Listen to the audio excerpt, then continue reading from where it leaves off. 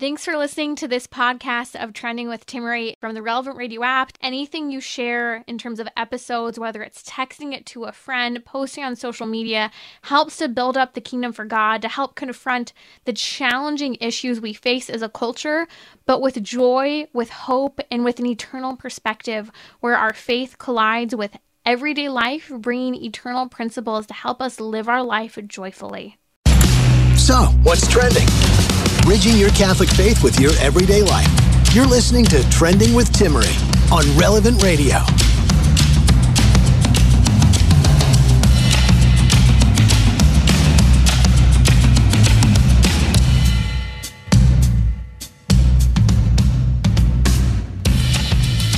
Christmas is just around the corner. It's almost a false start into the weekend because we have this extended weekend with the wonderful celebration of Christmas coming up on Monday. Hope you planned your Mass times with the complication of needing to make sure we make it to 2 Masses, a Christmas Mass, even if it's Christmas Eve, and a Sunday Mass, even if it's your Sunday. You could do 2 in the same day, but not 2 for 1 this year. So you do 2 in the same day. That would be Sunday morning Mass and Sunday evening Mass, which is not a Sunday Mass, but a Christmas Mass. So there's your tongue twister practically for the week. I hope you planned and plotted for the Christmas time. What a great time to celebrate. We have this one last day to celebrate the Advent season, or might I say one last Mass before diving into this great season of Christmas. And a little tip for you, the best way to celebrate the octave of Christmas is to go to Mass every single day of that octave of Christmas. We'll actually dive into how to do that and celebrate this great season a little later on. Joining me today here on Trending is Father Tim Grumbach. We are live with you here on Relevant Radio. It's wonderful to be with you in these final moments preparing for Christmas, whether you're in the thick of traffic and so happy to be done and heading into a little bit of time off, or whatever you might be doing. Thanks for joining us here on Trending. We are live and it is great to be with you. Father Tim Grumbach has been a long-term friend here of Trending. Father Tim serves as a chaplain at Bishop Alemany High School in the Archdiocese of Los Angeles, and he's here to dive into this preparation for Christmas. One of the great traditions in the church is to have what's referred to as Vespers, prayed every evening by our priests and religious sisters. And Vespers is evening prayer, Latin for evening prayer. And in that evening prayer, we have a theme of the season, whether it be ordinary time, Advent, or a particular feast day.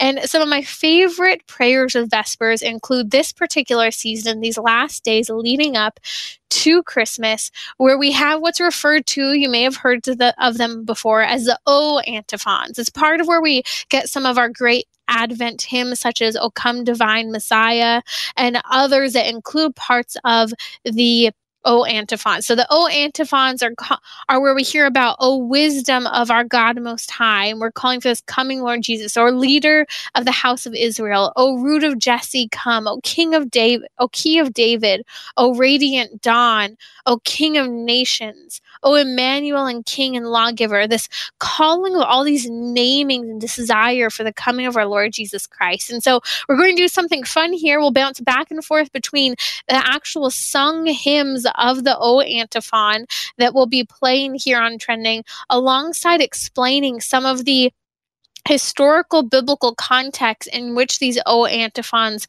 rest. And so we'll be diving deeply into the Old Testament of this anticipation and this foresight where we see Jesus Christ concealed in the Old Testament in anticipation of him. Father Tim Grumbach, welcome to Trending. Oh, it's so good to be back. And you're right about trying to fit everything in this weekend. I think I've got 4 Masses over 24 hours and 3 different sets of readings. And so always looking forward to this time of Christmas and trying to walk my students through it as well. I had a girl who was texting her mom right before the final that we were about to take. And she's like, I got to figure out which Masses I have to go to. I'm like, okay, I'm glad you care that much. So yeah, good to be back. And Yeah. And again, I know we've already talked about Advent, and kind of I'm sad that it's so short this year, not just because there's a lot of work to do over the next couple of days, but Advent truly being one of my favorite seasons, that to only have 3 weeks actually of Advent. I feel like there's less time to get ready for Christmas. And so we just trust that the Lord is doing enough in our hearts to get us ready for Sunday and Monday. I agree. I know it's mutually our favorite liturgical season, and it's rushed this year. I want to walk through maybe slowing down. If maybe this is the one time you pause before Christmas, to slow down in anticipation of Christ, because that's what Advent is. It's a time of preparation, of reparation, and union with Christ to prepare that way for him. And for centuries, the people of Israel, the chosen people, were waiting for the coming of the Messiah. And we have this great tradition in the church of the O Antiphons, these prayers that are prayed during evening prayer in the convents and the monasteries, and by priests and religious such as yourself. We can pray them too as a laity. I personally love to, for a lot of the seasons off and on throughout the year. And so we're going to dive into some of the rich teaching, but I want to actually play some of the beautiful antiphons themselves for you.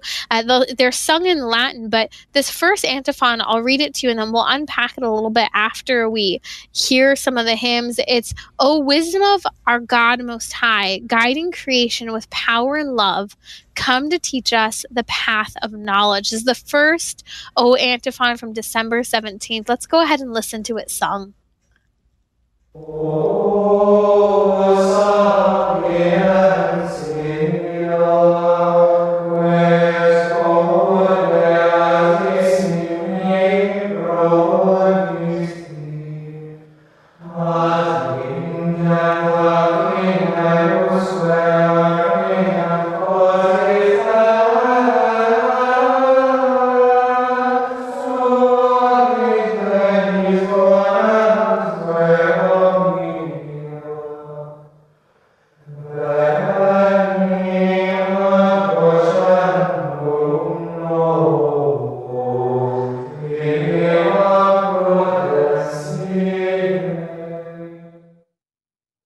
Those are the voices of the seminarians from St. Joseph College Seminary singing, O wisdom of our God Most High, guiding creation with power and love, come to teach us the path of knowledge.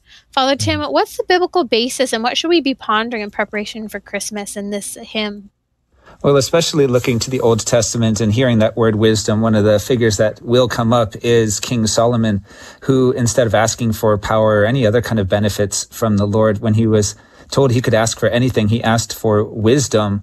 And then also to draw from the book of wisdom itself, and the book of Proverbs and so many other places where wisdom is not just some kind of virtue or some kind of faculty of the human person to make the right decisions, but wisdom is personified in all of those places.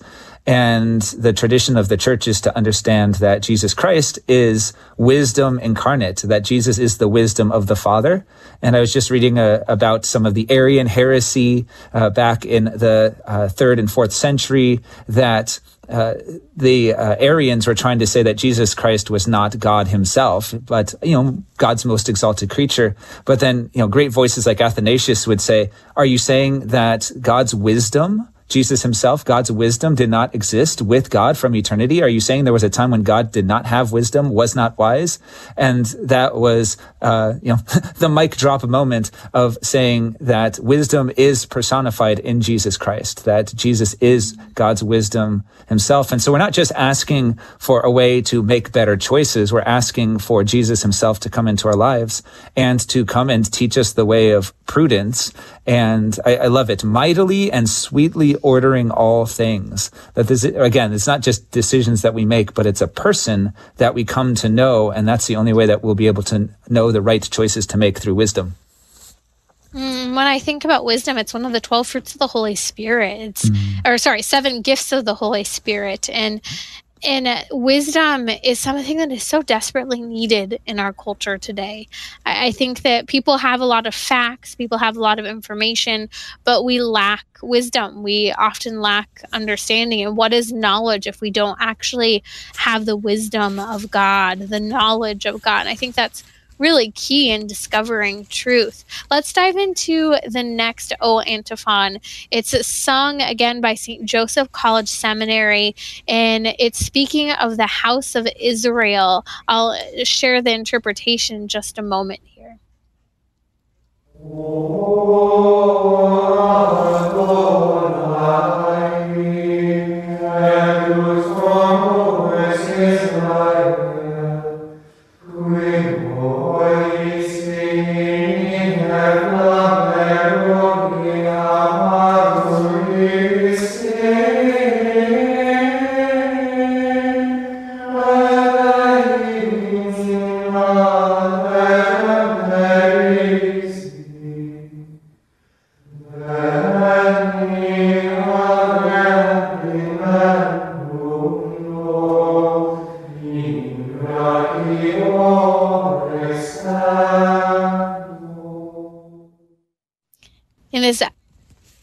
In this antiphon leading up to Christmas, it's an Advent antiphon that says, "O leader of the house of Israel, giver of the law to Moses on Sinai, come to rescue us with your mighty power." I love, Father Tim, where it's really pointing to Jesus is the leader who comes from the house of Israel, looking at that succession of having come from the chosen people whom God over and over again has been building these covenants with, from Abraham all the way to David himself and to his prosperity of Jesus Christ. Yeah, and I'm no expert on the development of these antiphons or how they were translated, but in the Latin, it's O Adonai, which draws from a Hebrew word for that we translate as Lord. And yet, the translation we might hear in English is it says just, "O leader of the house of Israel." And I feel like there's something really missing if we've drawn out that word Adonai, that word Lord. And so I don't know the reason why it's just translated as leader, because it's in the Latin. The word leader is in there. It's just somehow they just skip the word Adonai altogether. But that they draw the word Adonai from that beautiful image of, this is not just a leader, not just a king, but this is the Lord himself who appeared to Moses in the fire of the burning bush in Exodus 3. This is the one who gave the law on Sinai, especially the Ten Commandments in chapter 20 of Exodus. And right after that great theophany where the mountain pretty much explodes with God's presence and there's fire and a storm and thunder and lightning. This is the Adonai who reaches out to his people and gives them the law. But as Christians, we see this even more fulfilled and even more powerful in a spiritual sense on Pentecost, when the Lord comes down not as to destroy a mountain with fire and thunder and lightning, but comes down as fire on the apostles and gives them not just the law written on stone, but the law written on their hearts, so that they can go out and proclaim to all the nations that the Lord is going to come and redeem us with an outstretched arm. So to draw that beautiful Old Testament imagery, to see it fulfilled and still lived out in the church now, that we can call the Lord Adonai, we can call him our Lord, and ask him to come to lead us. And so I very much love this antiphon because of that powerful Old Testament imagery of the burning bush and the mountain on fire. And I love where you mentioned that the O antiphon, it sings O Adonai. So the translation, we say O leader, the house of Israel in English, it's missing something. It's lacking not just a leader, but that strong level of authority, of lordship of God. And I can't help but think of the word patriarchy when I hear that. We have this culture, Father Tim, that says smash the patriarchy today. Yet our very religion is very much so centered on the headship, the authority, the ordered relationship as God as creator and you and I as creatures, and the humility that's necessary to submit to the authority of the plan God has for our lives. And you mentioned a moment ago, as it says in this hymn, the giver of the law to Moses on Sinai. Right there we see, again, that authority of the blueprint for our very lives as seen and understood in the Ten Commandments. I mean, the Ten Commandments are very intuitive for us as human beings, but can we ask why? The Ten Commandments are intuitive because they're given to us by our Creator, who created us for happiness through following the very order He has in store for us. And that is exercised through His power, which, as you mentioned, the coming of the Holy Spirit at Pentecost, it's done through the grace of God. And I think that's part of what's so frightening, is that even though God is leader, even though he's Lord, in his love and mercy and generosity, he gave us free will so that we can live in God's ordered relationship and by his blueprint through the grace of his very life itself. And we'll see it throughout the rest of these antiphons as well, is we keep on asking the Lord to come and bring us freedom, and only the Lord can do that. And, this is not to say that, we have a freedom of license that, if you have absolute freedom, then you're free. But it's only freedom to speak the truth. It's only freedom to do the good. Anything else is to be imprisoned by our passions or the evil of this world. And so we'll keep that in mind as we look at the rest of the antiphons. The next antiphon, and if you're just joining us now, you're listening to Trending with Timmerie live here with Father Tim Grumbach from Bishop Alemany High School in the Archdiocese of Los Angeles. We're going through these great hymns, these antiphons of the church leading up in these final days to Christmas to prepare us for Christmas. They are sung by the wonderful St. Joseph's Seminary Choir. Listen to the next regarding the root of Jesse.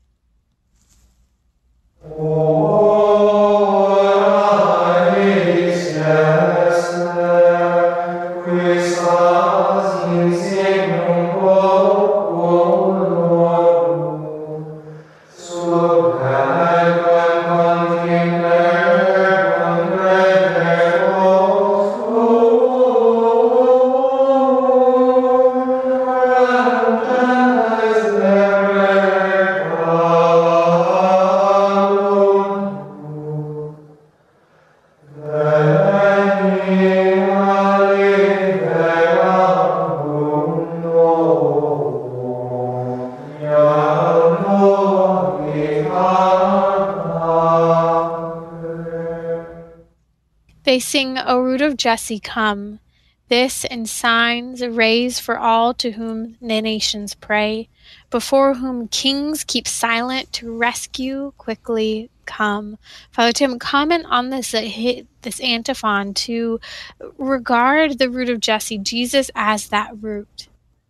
Again, we have to understand the Old Testament root, if you will, of these words, of these names, and to know that Jesse is the father of David. And so I've always felt that this antiphon was a little bit backwards, right? How is Jesus, the one that we're longing for, the root of Jesse? How did Jesse spout from Jesus? And in a certain sense, that doesn't make sense to the ways of the world, right? That Jesse would be the root from which David and the kingship of David and ultimately Jesus would physically come from. And so you could say the reason Jesus was born, the reason he exists, is because Jesse is the root. But then when you realize the spiritual implications of that, is the whole reason that Jesse existed and then David becomes king is so that ultimately Jesus would be able to come and he would be the root, the spiritual root of Jesse and David and of all the kingship and of all the nations. And so Jesus is the root of all things.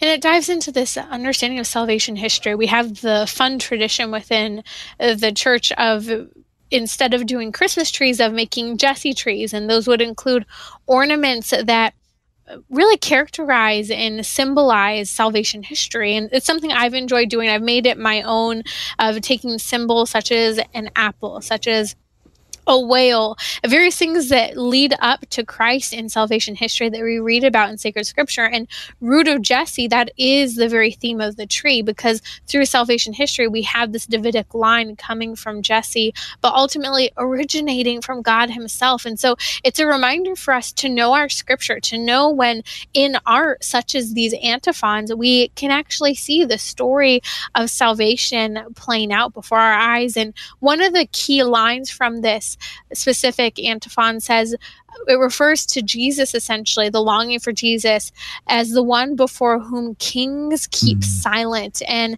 as I kept thinking of that, Father Tim, it made me think of the necessity for humility, that it should be in proper authority and proper order, that Jesus is their king. Jesus is their master. They are the one whom, even though they have all this power, this talent, they remain silent. And it's a reminder for us that ultimately Christmas should be a incredibly humbling experience. And even with this whole having to go to Mass 2 times, I'm excited. I think it's a great time, but I know some people have some ruffled feathers about it. I think there's that authority of Jesus of saying, you know what, I'm humbled by this dependence I'm meant to have on receiving you and coming to be with you in the Mass.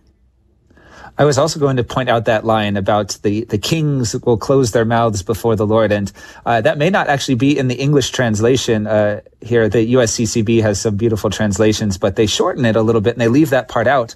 So it's important to see it in the Latin as well, and to remember that the church's understanding of the secular government is that all legitimate authority ultimately comes from Jesus Christ, who says, all authority on heaven and earth has been given to me. And so any legitimate secular rulers do have authority, but only when God lets them.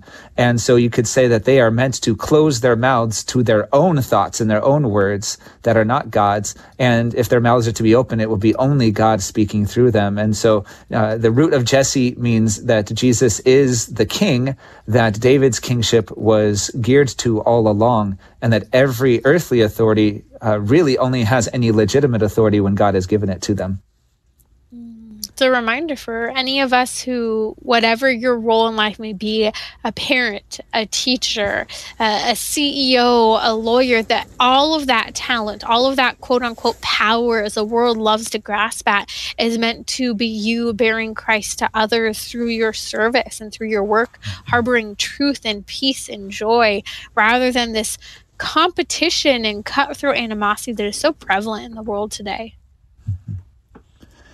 Right. And sorry, go ahead.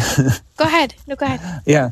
I mean, just continuing to look at like our own political situations and whatever complaints we may have, is that how do we let Christ rule through our mouths and through what we have to say, rather than a bitterness that comes, that we let Jesus truly be the root of any political leanings or actions that we take. The next antiphon refers to the Messiah, Jesus, as the key of David. Listen to this by St. Joseph's College Seminary.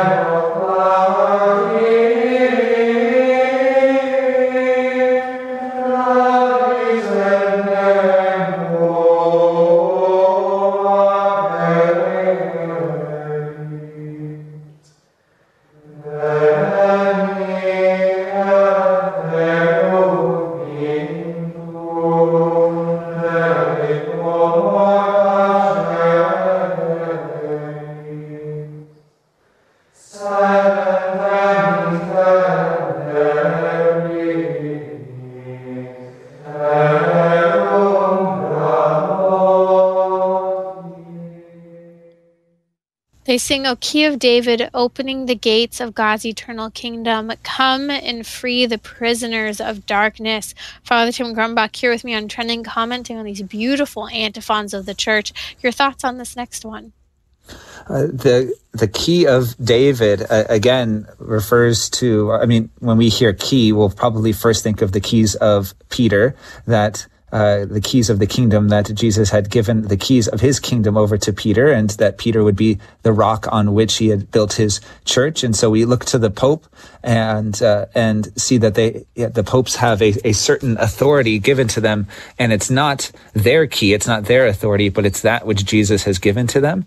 And knowing that also comes all the way from the Old Testament, and famously so from Isaiah 22, when the prime minister of sorts of the house of David had his authority taken away, Shebna, and given to Eliakim, and that very similar language about the key of the house of David being placed on his shoulder. When he opens, no one shall shut. When he shuts, no one shall open. So this is drawn directly from, this is really easy to remember and to look it up, Isaiah 22:22.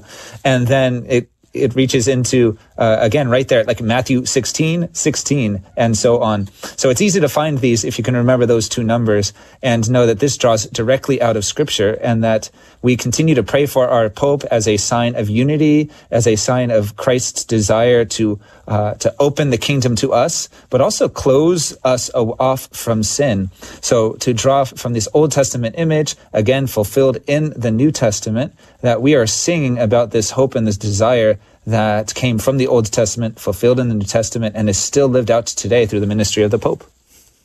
And as I look at this, it says, come and free the prisoners of darkness. That's what Jesus Christ comes to do. And he is the solution to everything that we need, to everything that we're experiencing, everything we're suffering personally in society. And that is where we need to see the light of Christ coming, the key of David, to free us as prisoners, bound by our disordered human desires, bound by our sin, bound by the fragility of human relationships, that there is hope and there's healing, there are answers, and there's light in the darkness when we turn to Christ and his coming at Christmas. That's Father Tim Grumbach here on Trending with Timmerie. We'll be right back, continuing to walk through these great antiphons and hymns of Advent that the church offers us as we prepare our way in these last few days for Christ at Christmas.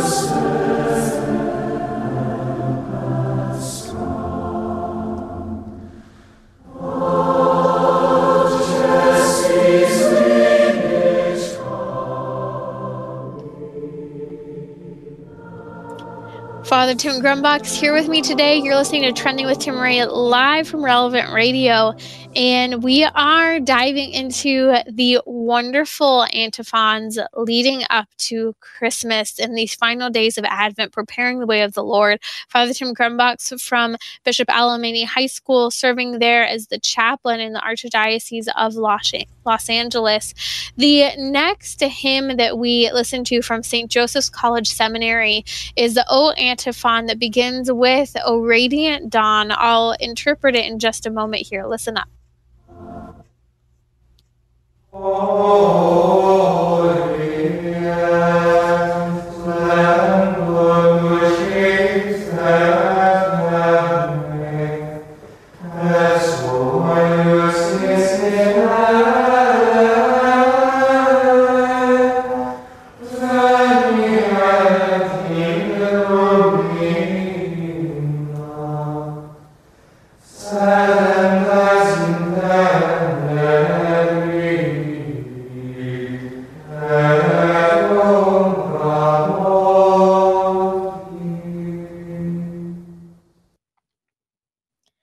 They sing, O radiant dawn, splendor of eternal light, Sun of justice, come and shine on those who dwell in darkness and in the shadow of death. I love this. And looking at even some of the roots, Father Tim, from Isaiah chapter 9, where we read about how the people who walked in darkness have seen a great light. Those who lived a land of deep darkness, on them light has shined. This is who and what Christ is for us in our lives, that hope, that symbol of light, that radiant dawn, that even in the midst of the darkness of the night, as light begins to come, it slowly and slowly floods the world with a radiating light. And that's who and what Christ is himself. Yeah, as with all of these, there's just so much richness here. And I would just start with that first word, O radiant dawn. Sometimes it's translated as O morning star. So it's not an easy word to translate because it's O oriens, which has the sense of oriental. It is something from the east. And so it's that first light that comes from the east, whether it be from a morning star or from the first light of the dawn breaking as the new day begins. And so it draws to mind for us a lot of different images as a part of the church. First, the idea of ad orientem is that, to worship all together in the same direction, facing the east, from which the Lord will come again. And there's one little known tradition as as well, as far as the facing of the east and the expectation that the Lord will return. And I don't know if this is followed everywhere, but it's a tradition that when somebody is buried, they will be buried facing the east, so that when they rise from the dead, they will rise and face the Lord as he comes from the east. And the other part of that tradition is that when a priest is buried, that he'll be facing the other direction, so that he will be facing the people that he has brought, whether in good or in ill, towards the Lord. And so this expectation that the Lord will be coming from the east as the sun rises in the east, this oriens, this radiant dawn, this morning star, just so much richness in that first word right there. I love how wonderfully morbid our faith can be, because I know for some people are thinking, are we really talking about what way you face? And I'm just practically sitting here thinking, like, okay, maybe someone has to be rolled on their side if they can't, in terms of standing up. Anyway, I'm sorry, but it's funny because I think some people really do think about how morbid our faith can sound, and that we are not afraid though of death. And I think that's such a key part of this conversation. We're actually going to be talking about hell in just a little bit here in our series on the 4 last things, but focusing on this antiphon, as you mentioned, O radiant dawn, splendor of eternal light, Sun of justice, come and shine on those who dwell in darkness and the shadow of death. You mentioned how one of the other interpretations is O morning star, and you and I have talked about this before on Trending, how this third Sunday of Advent, we're in this third week of Advent still, and we have that rose-colored, pink-colored, whatever you want to call it, candle and vestments, and how the pink, the rose, is a symbol of that light of the dawn breaking and the joyful anticipation of the coming of Christ. I think that imagery is so rich when we really do just ponder how art and music and words can so poetically draw us into a meditation of that longing and deep abiding need for God himself. As St. Augustine says, our souls are restless until they rest in thee, O Lord. The next antiphon, coming from December 22nd, sings about the King of Nations. Listen here from St. Joseph College Seminary.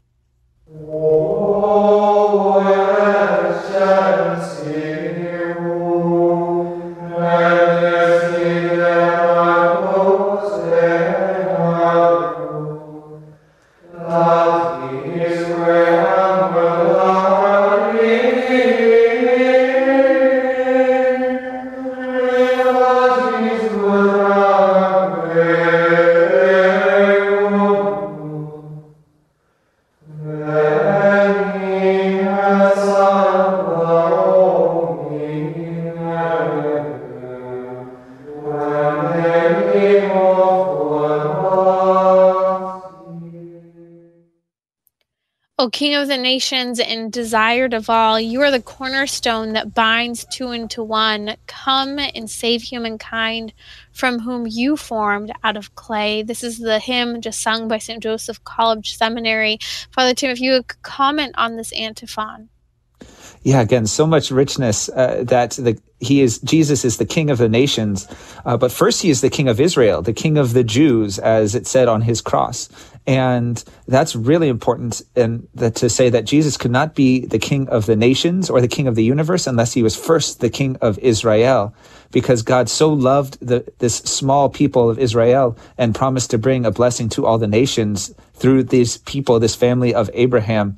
And so this antiphon is full of this beautiful imagery of God bringing together the Jews and the Gentiles, that was his plan all along. This beautiful imagery of all people, that everyone is formed out of the clay, that it brings together something both comforting, but also something troubling, is that, we are not our own creators. We are not, ultimately responsible for our own creation and deciding what is good for ourselves, but that we have been formed out of the dust, and everybody that we meet will ultimately come from the same place and is destined for the same place as well. And so Jesus, as King of the nations, is first the King of Israel, but also the desired of all nations, not just the Jewish people, but of all nations. So much Old Testament and New Testament richness in this antiphon, as with all of them. And it keeps striking me, Father Tim, as I've been praying these antiphons, just the level of focus on the authority of God, rooted all the way back, all throughout salvation history. And we hear it over and over again. It's like this reminder just knocking at the door to literally get over ourselves, to be humble, to become part of the earth. And I think that we miss in our modern culture that there's freedom in submission to the will of God, that there's freedom in rightly ordered relationships in that hierarchy when everyone's doing the thing that they ought to be doing in relation to how God created us. There's freedom, there's joy, there's a levity to life, even when things don't work out perfectly. Right. And that freedom must be found in, accepting God's plan, that and to ask ourselves, what does it matter now that God desires to gather together the Jews and the Gentiles? Is that something only of biblical times? Does that matter anymore? No, it matters because I do not come from a Jewish family. So ultimately, we are all a part of that nation that was grafted onto the olive tree that is Israel. And so we can give thanks that we are Christians because of this antiphon. And it says that Jesus is the desire of all the nations, but ultimately it's because of his desire for all the nations, that he's the one that desired first so that we could desire him. Moving on to the final of the antiphons that the church presents us leading up to Christmas, and that, O Emmanuel, our King and Lawgiver. I'll read more of it after we hear this hymn from St. Joseph College Seminary of this last antiphon.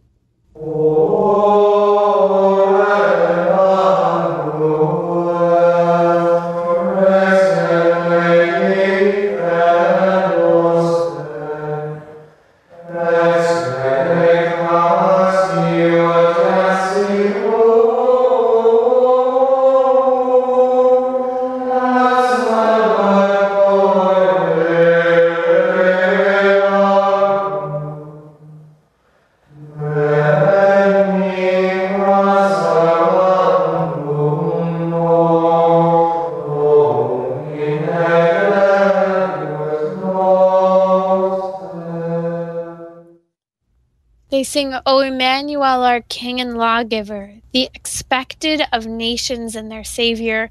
Come and save us, O Lord, our God.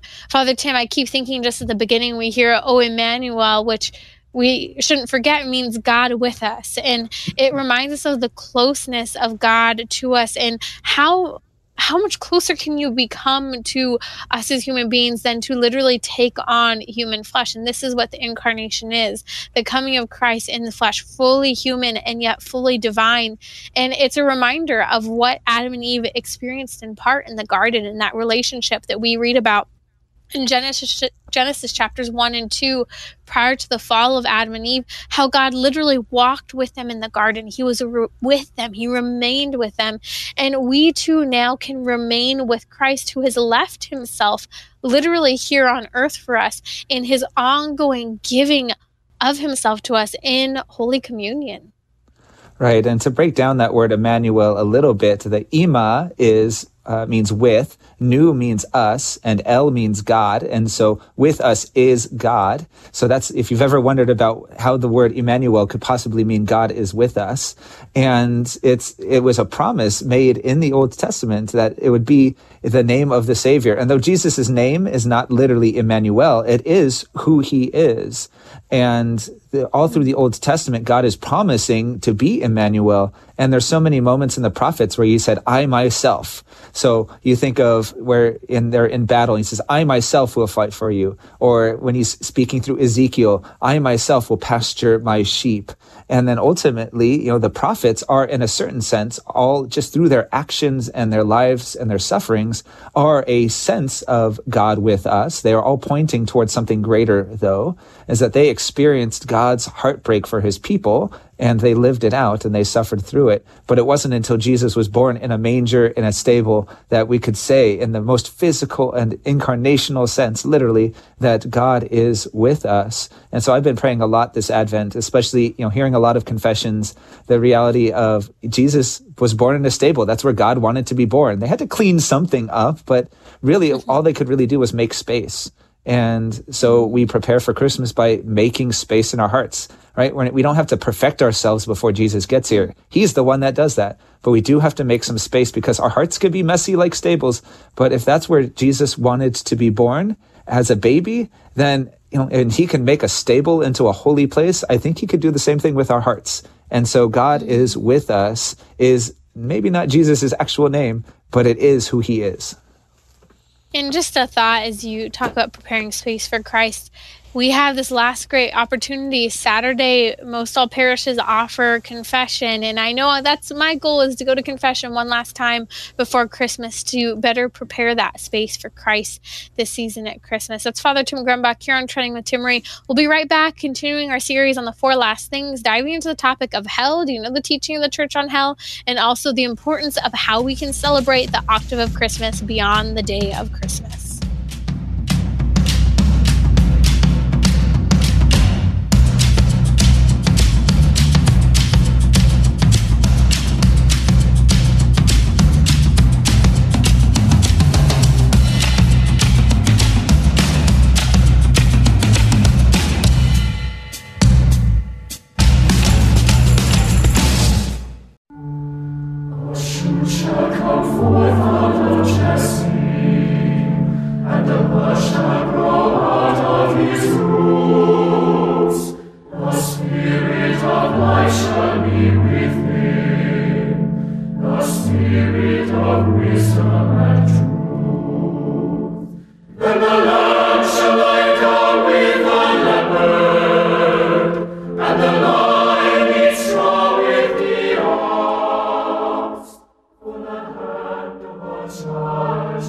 Father Tim Grumbach from Bishop Alameda High School in the Archdiocese of Los Angeles is here with me today on Trending with Timmerie. It's my last day with you before Christmas. I'm so excited for the Christmas season, and we'll talk in just a moment about some ways that you can take Christmas beyond the day itself. And one way I'll just mention here, if you missed it, yesterday I dove into the 12 Days of Christmas song and the hidden Catholic meaning behind it. It's a great way to learn your Catholic faith and some key elements of our faith and catechism, or teach it to those who are entrusted to your care if you have a family. So I hope you'll catch that episode. Head over to relevantradio.com/trending or wherever you catch your podcast to listen now. But before we continue, Father Tim, I've been in this series, this 4-part series, and the 4 last things that the church refers to that our gaze is really called to be focusing in on during this Advent season.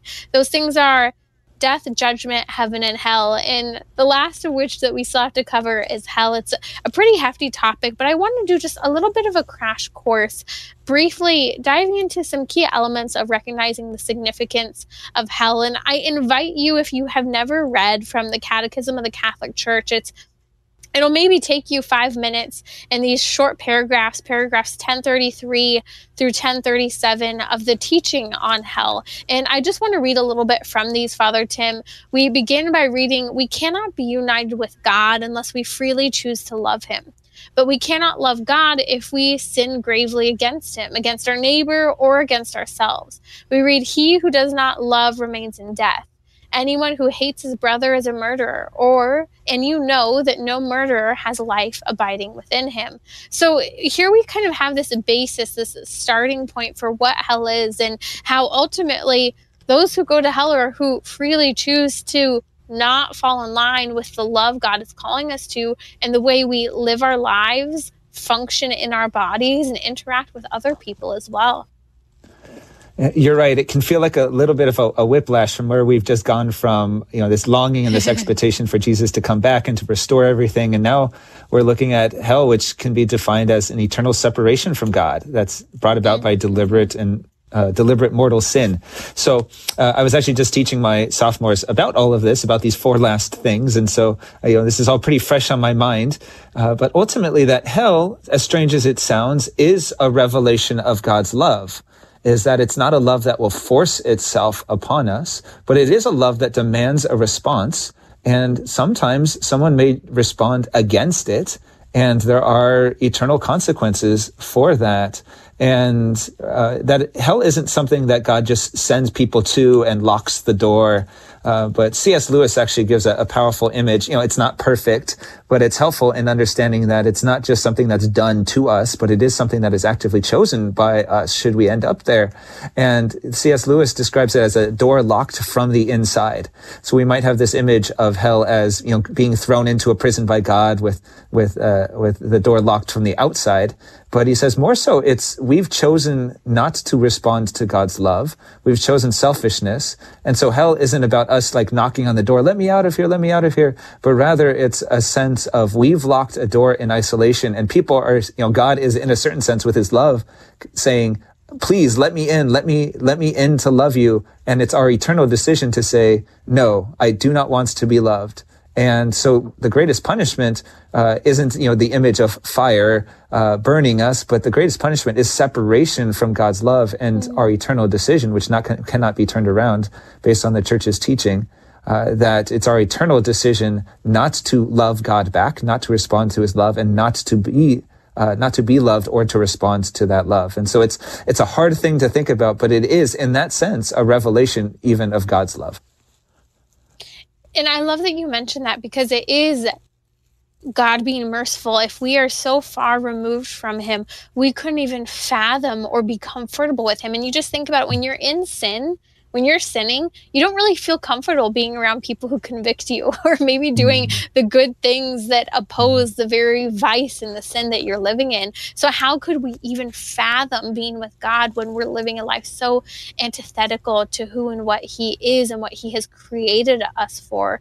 So it's that reminder to go to confession, to live a life in the state of grace. The Catechism of the Catholic Church in the section on hell really finishes the section discussing hell and saying that affirmations of sacred scripture and the teachings of the church on the subject of hell are a call to the responsibility incumbent upon man to make use of his freedom in view of his eternal destiny. They're at the same time an urgent call to conversion. And so any conversation, Father Tim, surrounding hell really is an opportunity to take seriously death, judgment, heaven, and hell, and to amend our lives so that we can convert by the grace of Jesus Christ, so that we might merit the kingdom of heaven by his grace. You're listening to Trending with Timmerie here on Relevant Radio. Father Tim Grumbach's with me. I want to discuss how to celebrate this Christmas season.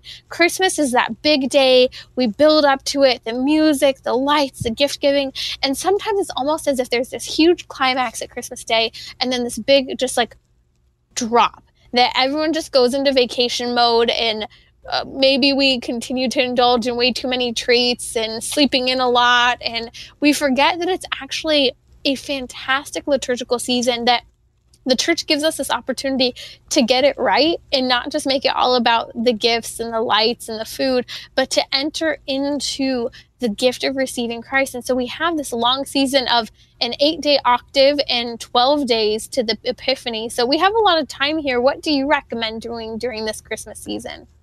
Well, as you mentioned before at the start of the show, was try to get to Mass every day during the octave. It's not required, but liturgically, it's meant to be almost as big a celebration as Christmas Day itself. Yes. And that's the way an octave is meant to go. And the last day of the octave, that is the 8th day, it used to be the celebration of the circumcision of Christ, right? He's born, and then 8 days later, he's circumcised and given his name, which means God saves. It's what he loves to do the most. Now it is the celebration of Our Lady as our mother. And it is a holy day of obligation. And so that 8th day of the octave, if we're celebrating it every day, and there's beautiful feast days every single day of the octave, from the Holy Innocents to St. John the Evangelist and so on, that to celebrate every day as if it were Christmas, as Catholics, we're like, Christmas isn't just one day. We're going to keep on celebrating. So we know how to celebrate as Catholics. And so that's the best way to celebrate the octave. And I love it. Go to Mass. This is truly the best way to celebrate the season. And you'll see it. The hymns at Mass, we're singing Christmas songs about our Savior. We are singing the Gloria. It's this great season that we have to really enter into that time. And so maybe you're a little more akin to sleeping in during the Christmas season. I want to encourage you, use this opportunity to get to Mass. Go and enjoy that time with Christ. You'll be so joy-filled that you focus in on Christ during this Christmas season, rather than perhaps an overemphasis on the wrong type of rest. Because as we know, Father Tim, resting is prayer at the core. Absolutely. And I'm actually going to be on my personal retreat this week. So pray for me, and I'll be praying for you. I've been putting it off all year, but I think this will be the perfect week for me to get some rest and recover in time for the new year. Praise God, and almost Merry Christmas to you, Father Tim. We'll be back every day here on Trending, so be sure to enjoy these special episodes of Trending we've chosen for you during this Christmas season. I'll see you in the new year.